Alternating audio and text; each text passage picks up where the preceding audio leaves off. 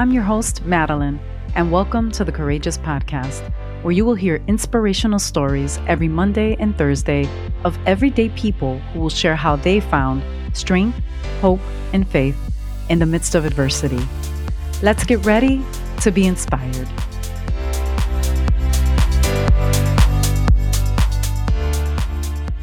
Joining us today is Cirilo Gonzalez. He is a husband to his beautiful wife, Lisa, and they have 4 amazing children. For the past 20 years, he has been serving the youth in his community as a supervisor at the Chicago Park District. He is a member of New Life Covenant Church and the director of the New Life Covenant Sports Ministry, where they use sports as a platform to encourage people by sharing the love of Christ. So welcome, Cirilo. Thank you so much for being on the Courageous Podcast today. Thank you for having me. I am very excited for you to be joining us today. We've known each other for many, many years, and it's been really amazing to kind of see your growth and just see your journey. You know, what you went through and kind of who you are today is so amazing and a blessing. And so I know that your story is going to touch someone today. So take us back to that time that changed your life and your kids' lives forever. Sure. I just want to give you feedback on how I met the mother of my kids. In 1990, I was playing softball and I saw her in the park, and I was playing with her uncle, and her uncle introduced me to her, and we get along together. We were talking, and she was telling me that she had a son, and his name was Jerry. And Jerry's my stepson. I raised him when he was 1, and I don't call him my stepson. I call him my son because I had him since he was 1, and I raised him. And in 1993, we had a daughter named Stephanie. We were blessed with her also. So, and we had a family of 2. So it was a great moving forward. In 2006, I got divorced with my wife. And it was infidelity. And I'm not going to be ashamed of why was the divorce was going, but it was infidelity, and it was in her part. And, we tried to work things out, but in the end of the day, it didn't work out. Trust wasn't there anymore. And I felt that it was time for us to move on. And so we got divorced. We shared custody with our 2 kids. I had the kids with me in the house, and I was raising them, but we were sharing. Every weekend, the kids would go to her house, and she stays with them, and it was every weekend. And one day, I left them for Christmas because they always spend time Christmas with their mom, and I always wanted that for them to be there with their mom for Christmas. Just one day they came back, and and this happened in 2009, where my son came up to me and he was telling me that his mom was kind of angry, and she was crying, and she was very upset, and they didn't know why. And I tried to call her a couple of times just to see if she was doing okay, and never got a response back. So the kids were scared. So I tried to comfort them and try to call the mother and make sure everything was okay. Wow. So the fact that obviously they were very young, they didn't know why she was upset and why she was crying. Did you have any thoughts about that? Potentially what you thought could have been wrong with her? Or did you just have no idea? I didn't have no idea. I know that my sister came upstairs one and she showed me a text. Their mother texted them and telling them how much she loved them, and that she was proud to be sister-in-law, and it was kind of weird. And she sent some flowers and like a picture of flowers to my sister. Mm-hmm. My sister was telling me if I knew anything, and I told her I didn't know what was going on. And like I said, at that time I tried to call her again to find out what was going on. And what happened after that? I know you received a phone call. 3 hours later, I received a phone call, and it was the police officer asking me questions, and they were asking me if they could come by the house and ask me more questions. And they didn't want to explain to me, or they didn't want to talk to me over the phone. So they were ready to just talk to me in person. So I said, well, it's not a problem, man. When they came in, I had the kids go downstairs to my sister's house because I didn't want them to see the police officers at my house, and right, and everything. So, and then they were asking me questions about the mother. She committed suicide. They found her in the closet. She hung herself, and there was one. If I know anything about it, and so on. I told them I didn't know anything. All I know was that my kids were explaining to me that she was kind of upset earlier, and that she was crying, and she was angry, and the kids were scared about that. So I tried to call her a couple of times. She didn't respond back. I tried to text her, and she still didn't respond back. And, that's all I could tell them. Mm-hmm. That's so disheartening. What was your first thought when the police officers told you that she had taken her life? You know, there's no thoughts, you get to be numb, you know what I'm saying? Mm-hmm. I didn't know what to think. I didn't know what to say. It's something that's so hard just to think about. I mean, you always think about death, and we know that death comes, but this one was kind of like unexpected. It was in shock, and there was a lot of answers in your mind, thinking, okay, why would you do this? What happened? What was going on? Right. Just a lot of questions, and it just got me real numb, and I didn't know what to say anymore. And how did you tell your kids that their mom was gone, that they weren't going to see her again? Well, it wasn't easy. How old were they at that time? And that time, Stephanie was about 12. Jerry, I think, was about 14 years old, Wow. 15. It was just kind of hard. I mean, I didn't know how to approach my kids and let them know that their mom passed away and how she passed away. I was just trying to find a way to just to sit there and let them know. But the most important stuff for me was I know I had to embrace them before to tell them that, because I know it's gonna be hard. If it was hard on me, imagine them. So Right. I set them down in a room, and I think they sensed a little bit, because they were looking at me and said, "What's going on? What happened to mom?" And I had to tell them, "Hey, listen to me. Mom just passed away," and they were crying. And Jerry wanted to know, well, what happened, what she did, and I didn't really want to tell him that she hung herself, but you Right. know, uh, at the end of the day, I had to tell him, "Hey, she committed suicide." You know what I'm saying? And Jerry was he took it more stronger, because Jerry was the one who was saying, well, I could have done something about it. And I was telling him, no, you couldn't do anything about it. I mean, I could have stopped her. I could have stood there with her when she was crying, but she didn't want to. I can listen to me. At the end of the day, it's not your fault. So Mm-hmm. Jerry usually took it like it was his fault, that he could have done something and he could have prevented this from happening. And from the, at the end of the day, sometimes we can't. And to this day, he still struggle with that. Definitely. It's not his fault. It's not anybody's fault. It's sad. It's sad to think that she felt that that was what she needed to do at the time, but no one really knows how she was feeling and how broken she was. And I wonder, what was your next step with your kids? What did you do to comfort them and to kind of help them to get through this over the many months after she had passed? The most thing is just spend more time with them, keep their mind busy, occupied and things. It was never easy, because the holidays would come, and her birthday would come, and Mother's Day would come, and they always trigger back memories of their mother. And the only thing I always just tell them, that your mom always loved you, and she was your mom, and she did the best she can. I wanted them to Mm-hmm. keep the memories of their mother. You know what I'm saying? I never wanted that, not to see their mother in a picture, and give them the good time of their mother. You know what I'm saying? Not the bad time. We all have good time and bad time. And, Mm-hmm. and I'm not going to sit here and judge anybody, because it's not my job. It's to judge anybody. Exactly. And I don't want the kids to judge either. So I wanted them to remember the good time with their mother, and how she was and who she was, and how much she loved them, and so on. And that's pretty much I did. I know we've had a couple conversations about this over the years, where you mentioned that you were angry and that you were frustrated that she had made this decision. I was angry. You look at it, to me, I was like, you left me with two kids. Now I have to raise them up. And especially, I had the female, I had Stephanie. But to me, the daughter needed the mother more than anything. The father is Right. always going to be the father, Mm-hmm. but the mother is the nurser, of the girl, and I feel that Stephanie needed her, and she wasn't there. And it was hard for me, because there's a lot of stuff that Stephanie needed a female. And this is where my sister came in, helped out, and my kids already know this. She did a selfish act to me. Mm-hmm. And at the time, she might have thought it for her that would be the best decision to do, Right. but she never looked at the overall picture of life, that her two kids, how they were going to suffer, and so on. And that's what got me more angry on that.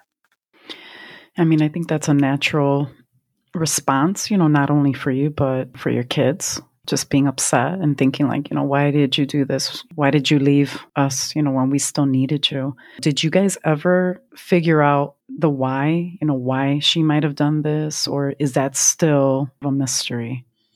When we got divorced, like I said, there was infidelity in there by her part, and she left us to be with another person. And I'm not knocking her out, and Right. I want this to get clear that I don't want people saying that putting her as a bad person. No, I'm not doing that. We make choices in life, and she made a choice that she wanted to do, and that's the only thing I'm saying. Whatever choice she made, she made. But she decided to go, and I still with the kids. And a few back later, I know me and her mom had a talk, and she was kind of a little upset because she wanted to come back after a Hmm. couple of years. She wanted to come back. She said I messed up, but at that time I was already moving on.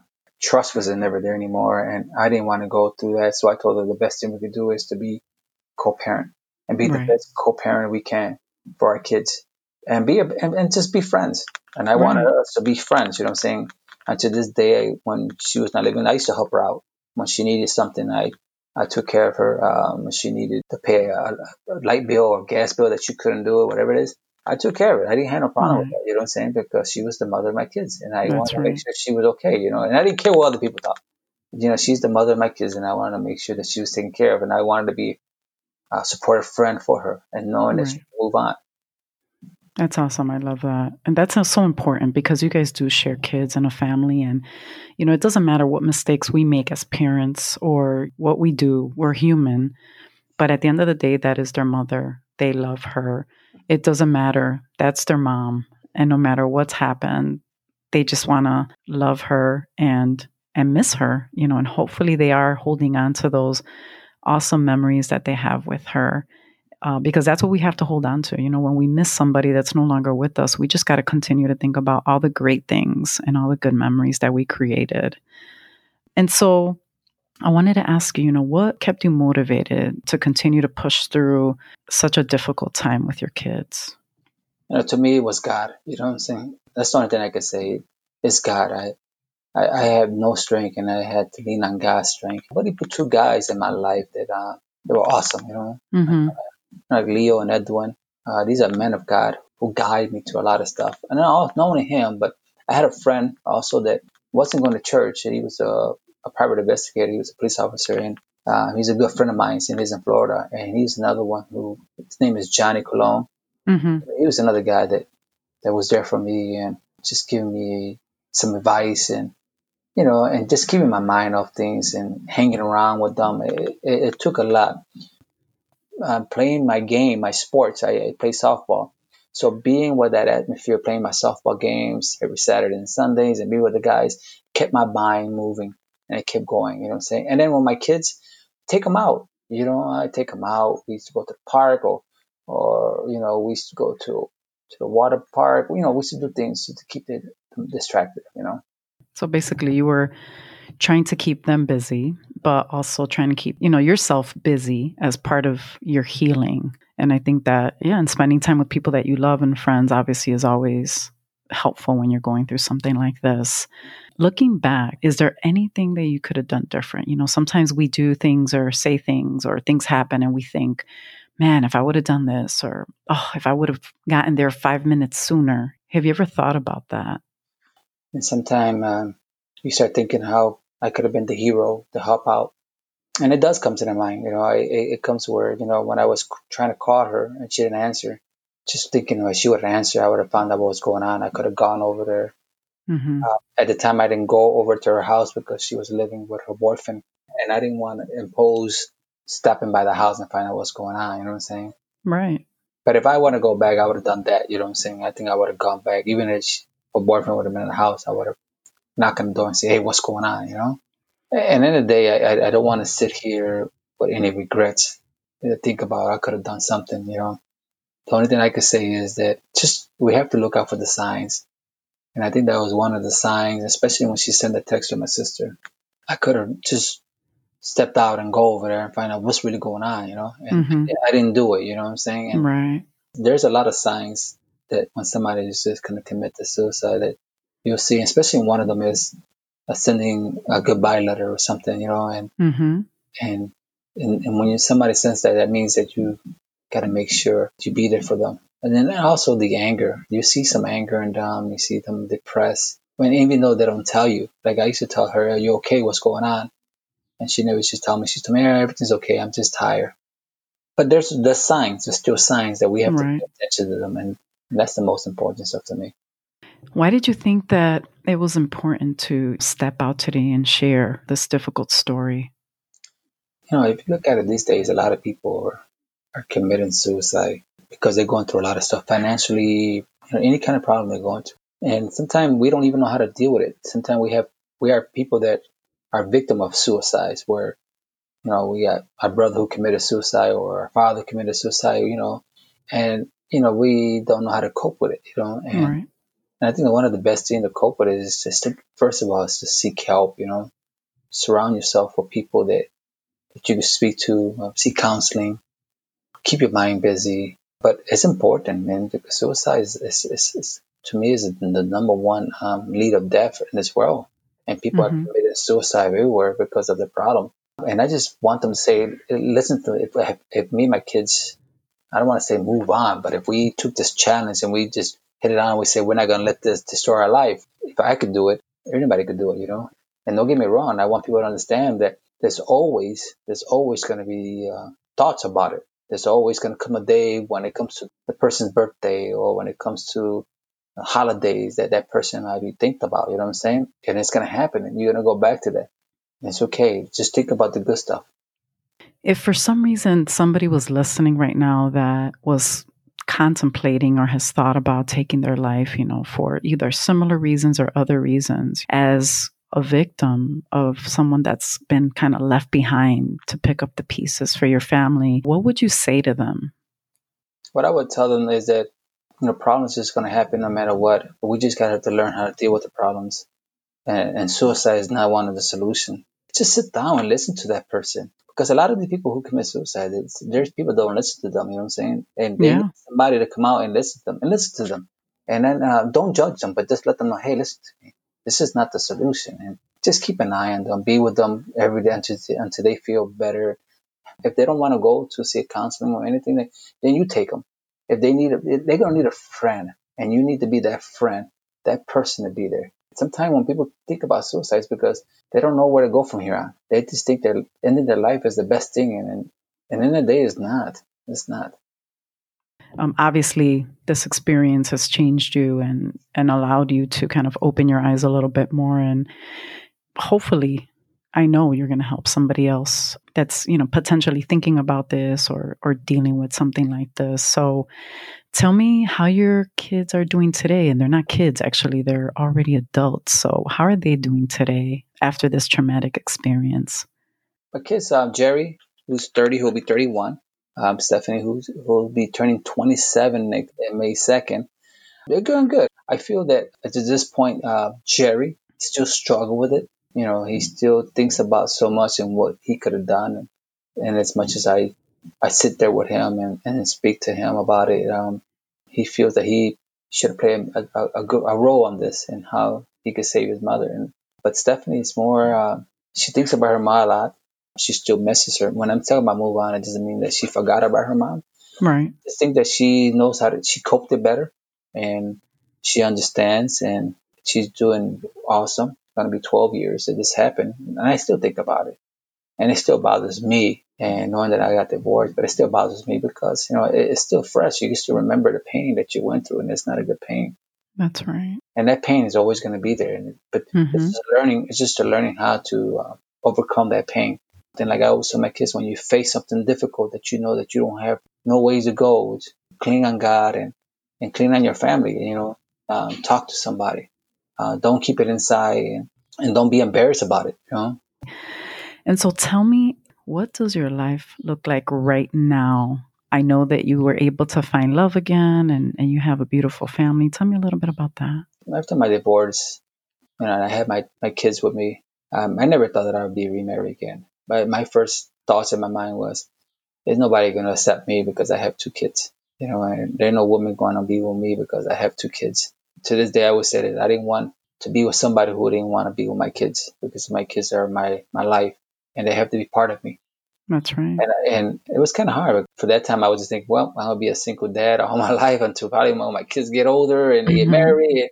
But, you know, 5 years later, God blessed me with a wonderful woman I met on church. Her name is Lisa. We connected awesome when I first saw her. It was like, for me, it was like love at first sight. When I first saw her, Oh, it was just like, man. And my only worry about it is that, I had 2 kids, but we did continue to talk, and she was kind of hard. I tried to win her heart, and I won her heart. And she told me she had a wonderful daughter, and she said that if they can't accept her daughter, they can accept her. And I told her, well, I have 2 kids, and I felt the same way. And we started dating, and 2 years later, we got married. We're a blended family of 4 wonderful kids, which is Jerry, Jocelyn, Stephanie, and now we have a new one, which was Ezekiel, who came into this picture in this world. He was born with Down syndrome, but he's the awesome kid that once you see him, he's so awesome. And you know how he is. oh, He makes your yes, he makes your life turn, and he does. a wonderful kid. So we're blended in 4. So God has blessed me with a beautiful house also 3 years ago. I can't complain. If I look at my life the way it was before now, there's no complaint. I've been blessed. I thank God that He's been by my side and just guiding me all the way around. That's awesome. I'm so glad that you and your kids have overcome so much and that you were able to find love again. And you two have such a beautiful family, beautiful blended family. And your son is amazing. And I'm excited, for what God is going to continue to do with you guys and in you as you continue to raise Zeke together. I know that you're doing a lot of really great things in the sports ministry. I mean, I myself have been part of that ministry with you for over 10 years. Tell people, what you're doing in this ministry and how they can connect and learn more about the New Life Sports Ministry. Sure. The sports ministry was founded by our pastor, Edwin Caraballo. I'm going to say about 12, 13 years ago. I first joined him about, say, 11 years ago, 12 years ago. I joined with him, and since I play sports, I wanted to be a person of God to bring sports into God. And how could we bring sports? I want to say about 5 years ago, Edwin stepped down as the director of the sports ministry, and he passed the torch to me. And I was blessed. God has chosen me to run this ministry. And what we do with this ministry is we go out and we play sports. And it's more about outreaching with people, going out, playing, if it's got to be softball, volleyball, hockey, whatever sports we do, was to go out there and reach people and give the gospel of God, playing the game that we love, but also listen to the word of God. Sports ministry has blessed a lot of people, and it continues this day to bless more people. And that's how I connect to people. And sometimes it doesn't have to be about sports. People call me up just to talk to me about something personal and what they're going through. And that's what we want. We're there to help them out in whatever they need in life, to be a brother or a sister, just to love on them. And that's what we want to do in our sports ministry. And that's what we've been doing. That's amazing. And how can people connect with you? You can look at our Instagram, NLC Sports Outreach Ministry, and look at there. You see all the wonderful things that we've been doing there. Well, Cirilo, I want to thank you for being on the Courageous podcast today. I know that you will continue to grow and that your journey and your story obviously is not just for you, but it's for anybody else that's out there that wants to learn and grow and hopefully understand that life is difficult, but that we do have other options and that clearly in your life, God has been covering you all this time. And good things do happen even after going through something so difficult. I'm also going to be speaking to your wife and doing part 2 of your story and your journey with her and your amazing son. So anyone that's listening, look out for this part 2 of Cirilo Gonzalez and Lisa Gonzalez as they share their new journey with their son, Zeke. So thanks again, Cirilo. Be blessed, and I look forward to hearing from you again sometime in the future. Thank you for having me, and I'm grateful. Hey, Courageous community, thanks so much for joining us. I hope you were encouraged today. If you have a courageous story or want to connect with today's guest, email us at courageouspodcast2020@gmail.com. You can also find us on Facebook and Instagram at Courageous Podcast. Until next time, continue to be strong and courageous.